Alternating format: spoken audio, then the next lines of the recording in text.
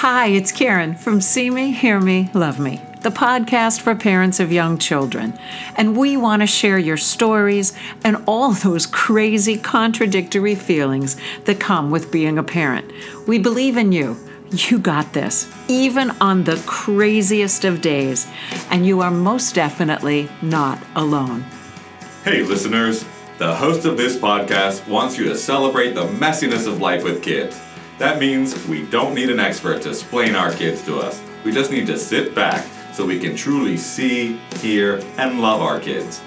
My family has been lucky enough to attend B'nai Torah, where Karen's enthusiasm and joy for all aspects of parenting has been a breath of fresh air and always gives us hope that we can do it.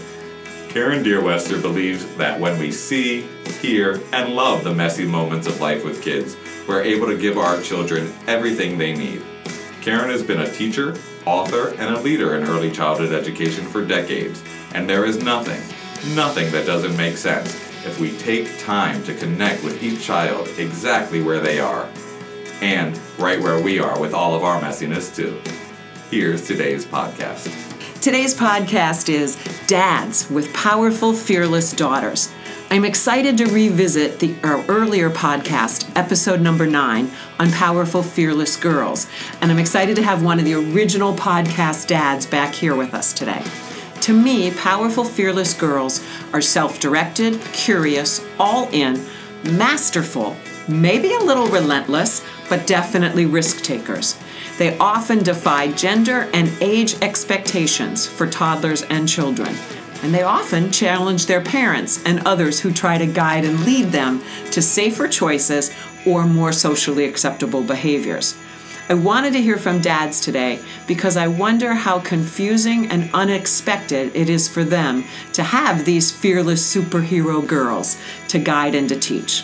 A great big welcome to Darren Littman, Chris Varka, and John Levy. I can't wait to hear the pride and the challenges of raising powerful, fearless daughters, and if dads experience the risk-taking and tenacity differently than moms. Darren, you have a few years' experience understanding your little wonder girl. How would you describe raising a strong daughter from toddlerhood to preschooler? Well, welcome. Thank you. It's nice to be back. And it induces a lot of fear in me at times, but it also induces a lot of pride. So, we just have to be vigilant that we're making sure she's not going to hurt herself or something like that. But other than that, we have to let her lead. She was the story of the girl that would dive into the pool, swallow a ton of water, get back out, and jump in again. Yes. So that fearlessness, that fear that you feel, hasn't changed in the last 2 years. No, and she's become an amazing, acrobat in the pool now. She does leaps, and she gets in the pool with other kids who are all older than her, and she's showing them, let's jump off and do a flip into the pool. And that fear has not come yet. It's made her an amazing, athlete, gymnast. In gymnastics, same thing. She has no fear. She just goes for it. And a lot of times I'm worried she does a forward handspring or something and on our tile on her head because she doesn't have the arm strength to support herself. And I'm just worried she's going to break her neck or split her head open, but she just keeps going for it. So we have made the rule, not on tile. Let's do it on grass. Let's save it for in gymnastics where you're supervised. But vigilance. Mm-hmm. Yeah, because if you don't interrupt those moments, there's no predicting. These could be the girls that are diving off of garages into swimming pools or rooftops or whatever. Yeah. Okay, Chris, I know you only get to be here for a short while today, so tell us about your powerful, fearless daughter. So my daughter Vivian is a joy. She's our firstborn, so I have she's 3 now, so I've had some experience through the transition from toddler to infant to toddler, and she's always had that high energy, I guess, and I think everything in life's a learned experience, so she probably gets that from her mother and my mother-in-law. They're both very strong women, so she, I would assume, generates that attitude. I would like to say it comes from us, but we're just a portion of that. Protection comes into mind, like you were saying. But also there's a calculation that I see in her a lot of the times where, it's not reckless. Right. You know, it's a calculated move where she'll right up to the top of the wall on climbing things and doing that and gymnastics, etc. But it's interesting to see the calculation, because pool is, as an example, she started swimming at an early age. Now she's jumping from the ledge in, and the accomplishment that she gets from it is rewarding. I love it. I just love it. So tell us about how you parent each of your children differently, knowing that she will set her own goals, will set her own challenges. Well, I don't know if it's different, right? Okay. Because Vince, he's 7 months old, but he is enamored by her. So she rides, we let her ride the bikes in the house and stuff, and anything that she's doing, he wants to do. And now he can scoot around on his crawler, so he literally chases her around the house in the on the bike. He's on his his toddler thing. So the parenting expectation is similar. You still have anxiety, you still have fear, but it's a little more relaxed in the sense that I've gone through it now. We've gone through it with Vivian, so we realize that, you know, you have to give that freedom. You have to give a little bit of room, because if not, an independent person, if put back into a corner or put over, you know, a box in their head, they're just going to bust out of it, and I think cause more of a fear, right? Right, like because then she's going to have to challenge you. Correct, and I don't know if it's. I think that's an oppressive way for them to grow versus a more creative way for them to grow. Self-correcting a lot of the time, you have to constantly remind them that you're speaking to them or telling them to do something, because there's that excitement that overrides the task or whatever she's doing. I mean, these are such clear, honest descriptions of this personality that you both understand in a way that I think John is just living in the fear of, like, who is this little dynamo? So I know you have to go, and I just really appreciate you giving us a few minutes of your morning. So one other question then, because is there a gender piece to this?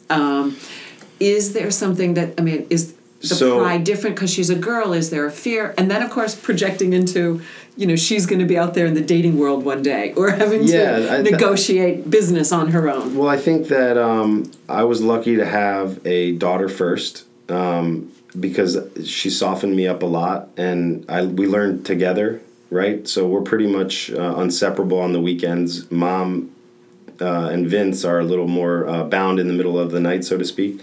But, you know, it's little stuff. Like, she comes in the bedroom.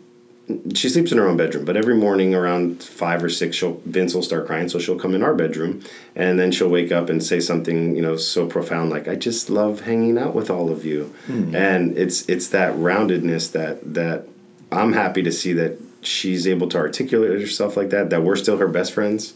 That's one of the sweetest things. You have so much to look forward to, see? It's one of the sweetest things she's ever said to me, and consistently says to me, besides "I love you," is that you're my BFF. So we ask her at school, you know, she has her little girlfriends here and et cetera. And then we'll say, well, what was the best part of your day? And she's got that, she knows how to control the room, you know, and there's nothing wrong with fostering that and encouraging that and just getting on their level and understanding that this is a finite amount of time. So the difference between a boy and a girl, I think, is that at some point in time, as an example, my buddy told me this, his daughters are about 8 or 9, and he said, you know, this is a finite amount of time where they want to sleep in your bed, where they can jump in the shower, you know, all these kind of things, because, you know, you're not going to be, you know, bathing them and taking showers with them when they're 15, you know, and you're not always going to be their BFF, right? Because as the father, sometimes you're the disciplinarian or the protector. But she emulates some positive traits, like being a protector. You know, she says the other day when we're putting her down to go to sleep, she was saying, I'm a good protector for baby Vince and those kind of things. So it's I think important to parent and protect and do those things and set those boundaries like you were talking about and you were saying.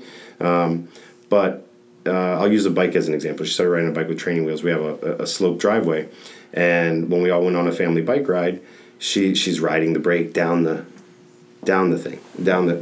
driveway. So that's that calculation that where I talked to her. So in the beginning, she was right down the thing, and I said, "Hey, whoa, whoa, whoa." and then you teach her, and she does it. So that's very rewarding to when she listens. And if she's not listening, that's again just that excitement overriding whatever she's being told. She wants to test it on her time. If you tell her don't jump, she might want to jump. So if you're not there, she's going to do it anyway. Exactly. So you might as well foster it, at least protect from afar, or minimize the collateral damage if there is any. Right? It's perfect. I think there's so much wisdom in that. And the other thing I think that is so important and invaluable is that no matter how active, how precocious, how energetic and excited they are, underlying all of that is still this deep need for this relationship that they have with you, and that you and mom and grandparents and all of the hands-on people in their lives create these relationships that do give them that ground that allows them and the confidence to be all that they can truly be. Yeah. Thank you for giving us a few minutes of your morning. My pleasure. Chris just had the best line before walking out the door. He said, "I never had anxiety before having a daughter." So I'm kicking it now to John, who has the youngest daughter. How's all that feel to you? Dylan is 2. She is a very strong-willed girl. My wife and I, Corey, are pretty relaxed, so we tend to encourage her, spontaneity and, exploration and all those things. It's true. I have 3 of the most relaxed dads in the world in this room today, which really says that is part of the secret of powerful, fearless. Yeah. Nerves of steel. I remember when she was back in your class. Oh, I'm sorry to interrupt. No, go ahead. I remember when she was in your class that the children would be climbing all over things, and as they do, explore. And there was one little boy who climbed up on something, and all the moms turned gasping like, "Oh my God, he's gonna fall!" And you turned around and you said, "Look at you balancing." And that's what it took to just sit back, because if we had said, "Oh my gosh," he probably would have lost his balance and fallen. He would have lost his focus. They he would have lost his influence, which I think we are. So you think, so not saying anything about those moms, but that dads can bring a more calming influence? It depends on the person specifically, but sure. If a mom is very laid back also, that can lend itself. So tell us about your calmness and the risks that Dylan has taken, or the moments where it just takes longer because she's got to do things her way. Like we were just talking about her pictures yesterday. She has a mind of her own, and she's going to use it. And if it takes her 20 minutes to take the picture because she doesn't want to sit, then that's what's going to happen. Yeah. I love it. So do you have that fear? Do you have an underlying fear, or are you... I definitely have some fear, obviously safety, as most of us would say. But other than that, I just want to encourage her, happiness and exploration and adventure. And I have fear because I see that it has only gotten more intense, her fearlessness. And Mila is a child she's an interesting combo of fearless, powerful, because she has a quiet side as well. So she's not this stereotypical, just come in and work a room. She's going to come in and evaluate. She always does from the sidelines. And then creates her plan. And creates her plan and gets other kids on board and causes all kinds of mischief. But it's wonderful. And but I have fears about where it's going to lead one day, because she talks about wanting to swim with sharks. And we've never watched Shark Week. I don't know where she got that from, but she wants to swim with sharks. I'll take her. I scuba dive, so. Oh, yeah? Okay, good. So you are a risk-taking dad. Older. A little bit, yes. Okay. And is Corey risk? So how is your risk tolerance as grown-ups? You have high. You're out there. You'll do anything I once scuba or dive, twice. and I like fast cars, and Okay, so she may get it from you. It's very possible. I think that I had it, but I lost a little bit of that edge when I had children, because then you have to worry about, you don't want to leave anybody behind. But Mila has a thing for alligators, and we pass by this canal every day that every time we pass it, she has to say, alligator, and then it progressed into, if I were to fall into that canal, would you come in after me, even though there's alligators in there? She has asked that question. Multiple times. It became like a regular thing every time we pass it. Would you go in after me? And in the beginning, I was saying, yes, of course I would jump in after you. And then I started thinking, I hope she's not going to test this. And so I had to start saying, look, if you jump in on purpose, you're on your own. If you fall in, I will come in after you. She understood that. Yeah, and she stopped asking after that. That's so funny. Which is really interesting because Chris was also saying that Vivi has this very complex verbal cognitive ability to evaluate and articulate the moments in her experiences. And you have that as well. I have to have trust that she has those lines that she won't cross. Same thing like when we go to the mailbox. She wants to run to the mailbox, which is, of course, right along the street. And she knows she can't go in the street, and there are cars coming at the same time as she's running towards the street. And I tell her, look, you cannot do that. She says, I'm not going in the street. I'm just going to stop right before the street to get the mail. And I don't know if I can trust in that because she goes full speed. Right. She trips all the time, you know, and if she doesn't quite know what she's capable of. And we're back to that vigilance and awareness. And that pause we did it in the toddler classroom where we had to just wait and be calm, but be within arm's length because they could easily lose their balance. And it's that idea that also preschoolers in general do not have the best evaluation of cause and effect and consequences. So does she know that every alligator is a wild animal and not a potential friend? You know, how they create their own realities is a very complex experience. Especially if you have a pet. Well, hopefully you have a pet alligator. No, but a pet animal, right? A pet animal could be exactly like that alligator. Construed as, something exactly. So you have to think and evaluate the world through their eyes.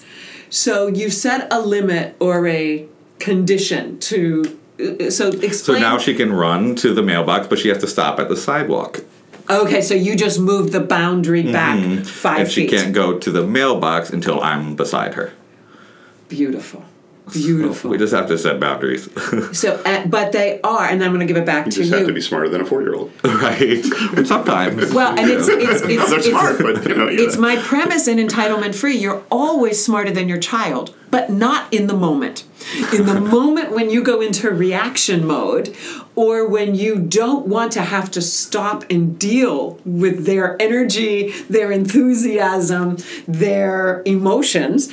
You know, when you just say, I don't want pictures to take 20 minutes today, and you realize, well, I have no control over that. Or I want to just get the mail like I'll say a normal family, even though there's no such thing. It's that resistance to powerful, fearless that will always get you in trouble. And I think it's matching your expectations to your reality. So what I want to go to is, how do you find that win-win? Go ahead. No, wherever you were. I'm sorry. No, you can go. No, really. I go ahead. I'll write it down. Okay, the win-win. The idea that you have to, if you just set a hard edge, a hard boundary, no running to the mailbox, you're going to lose. It's like Chris said. Because they are defiant, too. If you bring in a strict opposition, because part of Fearless Powerful is you have to honor and respect me and my sense of confidence and my belief in myself that says I'm going to do this regardless of what you believe about my skill level, my reasonableness, or my maturity.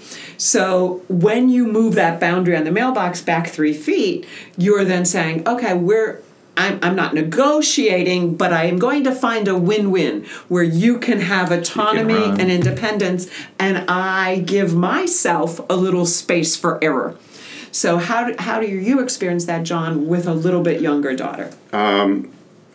For instance, like the stairs, right? I'll let her walk down the stairs, but I'm obviously going to walk in front of her. So walk in front. God forbid she falls, I'm there to, she just needs a safety net like most kids. I'm smarter than you, which means I will anticipate. I will think for two. Right. Until I can remove that extra collaboration that you need from me as an early childhood person. Yeah. Incredible. So smarter than a 2-year-old, smarter than a 3-year-old. Let's talk about the times when you're not smarter than Powerful, Fearless. When do they get you? When do you get challenged? When do you feel like really at night? Sleeping. She used to sleep throughout the night since she was a few months old, and we got her a new bed recently, so now she transitioned from a crib to a bed, and that's been difficult. She can get out on her own. Yeah. I remember those days. Yeah. And is it And that... she cries at night for us. So is it the emotional piece? Is it not gauging what she really needs or what she can do? I think she just hasn't gotten used to the change yet. So... Like, like anyone, we don't like change, right? We don't like change. And what you're saying to me, I think, is until she's ready for buy-in, we are still going to be invested in the teaching. So maybe with some powerful, fearless children, and our girls especially, that it's not one and done. That it's not like we're going to change this, because they are going to fight for autonomy and choice until they realize, really, Dad's not coming into the lake after me. Really, it isn't an option to come in. It's really not an option to do the nighttime drama dance forever. At some point, they will choose, all right, I'll surrender on this one. Yeah, that was with thumb sucking. Mila was never a pacifier girl, and she never sucked her thumb. And as she got a little older, I think when she turned 3, she started sucking her thumb, and we could not get her to stop no matter what we would do. And we had to just say, okay, we know that you understand. We know what you want from us. When you are ready, we know that you'll stop. And like a week later, she stopped. Does that resonate with you? Yeah, absolutely. But we had to make it her decision to stop, not ours. Right. Well, we run into the same thing with brushing her teeth. Okay. So, if we try to do it, she goes crazy. But when after we do it, she'll grab it and then do it herself. And those are my favorite words with children. When you're ready, I know that you'll join me in this. Mm-hmm. And it's the same thing when we collect instruments at the end of circle time. When they're 18 months, they're like, I don't want to give you my maraca yet. And all we have to say is, great, give it to me when you're finished. And within 30 seconds, they're bringing it over to us. So if you don't engage in a power struggle, because if you engage in a power struggle with a child who's fighting for power, then you will lose, because they can dig in deeper. They don't have anything else to do but be in a power struggle. You have other commitments and obligations. And power struggles, I just put out for our listeners, power struggles are not between two powerful people. Power struggles are when both people feel powerless. And so when they are struggling with not feeling that sense of mastery, confidence, control, if you give them that sense of power, then okay, I can give you a power to lead me, guide me, teach me. So I did have a question. I lost my train of thought. Oh, I know what it was. So you get it. You understand your daughters. You have the right disposition and temperament. My question for you is, when you then adapt these wonderful adaptations for running in the street, for walking by alligators, for having pictures taken, sometimes there are judgments out there in the world, like why aren't, and we had the same situation with intense or strong-willed children, is why are you giving them so much freedom? Why are you letting them decide or choose? I know the right answer. The answer is because it doesn't work to have a heavy hand. As Chris said, it doesn't work to box them into a corner. But my question for you is, how do you deal with other people thinking your parenting or your responses should be different in a situation where you know what's right for your children? I've never given a thought to anyone else's opinion, to be honest. And is that a conversation you have to have with mom ever? No, I don't. It's like I'm you guys. pretty sure Corey feels exactly the same way. We don't You even have understand. to discuss it. So. Yeah, I mean, Dylan is who Dylan is. You both are on the same page, ready to celebrate it. And It's anybody. Dylan's world. We're just lucky to live in it. Yeah, I haven't encountered it so much, but I'm thinking about a time recently. Mila took off running, as she's always been a runner, but we've always had to run after her. And because she thinks that she knows her boundaries, and she thinks in her mind she'll stop before she gets to any trouble or something like that. But we can't trust in that, and so we have to take off running after her. And sometimes recently Michelle had to go running after her in front of some moms. She said they were probably like, why don't you just tell your child stop running? And, you know, but we know that that's not going to happen that way. And that's why I'm glad you're here, and I'm sure that Chris and Marcy have the same dynamic, which is when you support each other as parents, when you really can celebrate who they are, it makes this a whole lot easier than struggling with strong-willed and fearless and powerful kids. So our wrap-up is always the same. How have you got this? With your daughters right here, right now. And if you have anything to say about being their dads, because I just sort of feel like, you know, that dad-daughter relationship, even though it's not gender different, there is something very unique and special about it. So how have you got this for right here, for right now? Dylan is our first child. You know, I'm just overjoyed having a baby and a girl, especially. There is a special connection between a father and a daughter, and you know, I'm almost speechless because I want to love say, her so much, like, and I'm getting a tear in my eye. I mean, if people out there, if this was a video podcast, you would see the joy and the pride and the depth of that love, and I think Chris explained that as well. Is like when she expresses that love back, you know, you just know that connection is the most powerful part of what you're doing. Thank you. Darren, have you got this?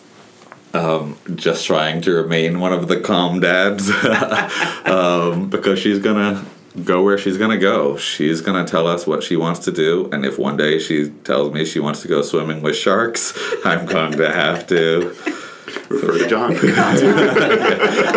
Say, talk to your mom. But like I said in the beginning, not only does she give me palpitations on a regular basis, but there's also pride when I see her just going for it. And I hope that parlays into her being a leader of sorts. Like Chris was saying, that his son, you know, wants to emulate everything she does. And Mila also will be that person to say, let's all go for it, you know, when other kids might be timid. And I hope that turns into her being a leader one day, something like that. I just want to, I want to encourage that fearlessness to continue. Thank you, thank you, thank you. And I'm here to encourage it, so even when they're teenagers, you just call me and I'll give you the pep talk. Thanks, dads. Thank you. So that's the mess for today. We appreciate you listening to See Me, Hear Me, Love Me. Seeing little people learn and grow, listening to parents taking a crazy, uncertain journey, loving the fun and loving the mistakes. You write the rules, you write your story. We just want to be part of the conversation. But in the end, we know you got this. We'll catch you next week. Take care. Wait, one more thing. If you liked our podcast, please tell a friend, or even better, write us a review at iTunes. We'd also like to invite you to join us on Facebook. That's with me, Karen Deerwester, and check out the parenting resources at FamilyTimeInc.com. You'll also find us on Twitter at FamilyTimeInc and Instagram at Karen_FamilyTime. Thanks for listening today. Thanks to everyone at B'nai Torah Congregation for this wonderful space. Thanks to Darren Littman for the great intro. And thanks to The Front and the Follow for the song Listen. We are listening. See you next week.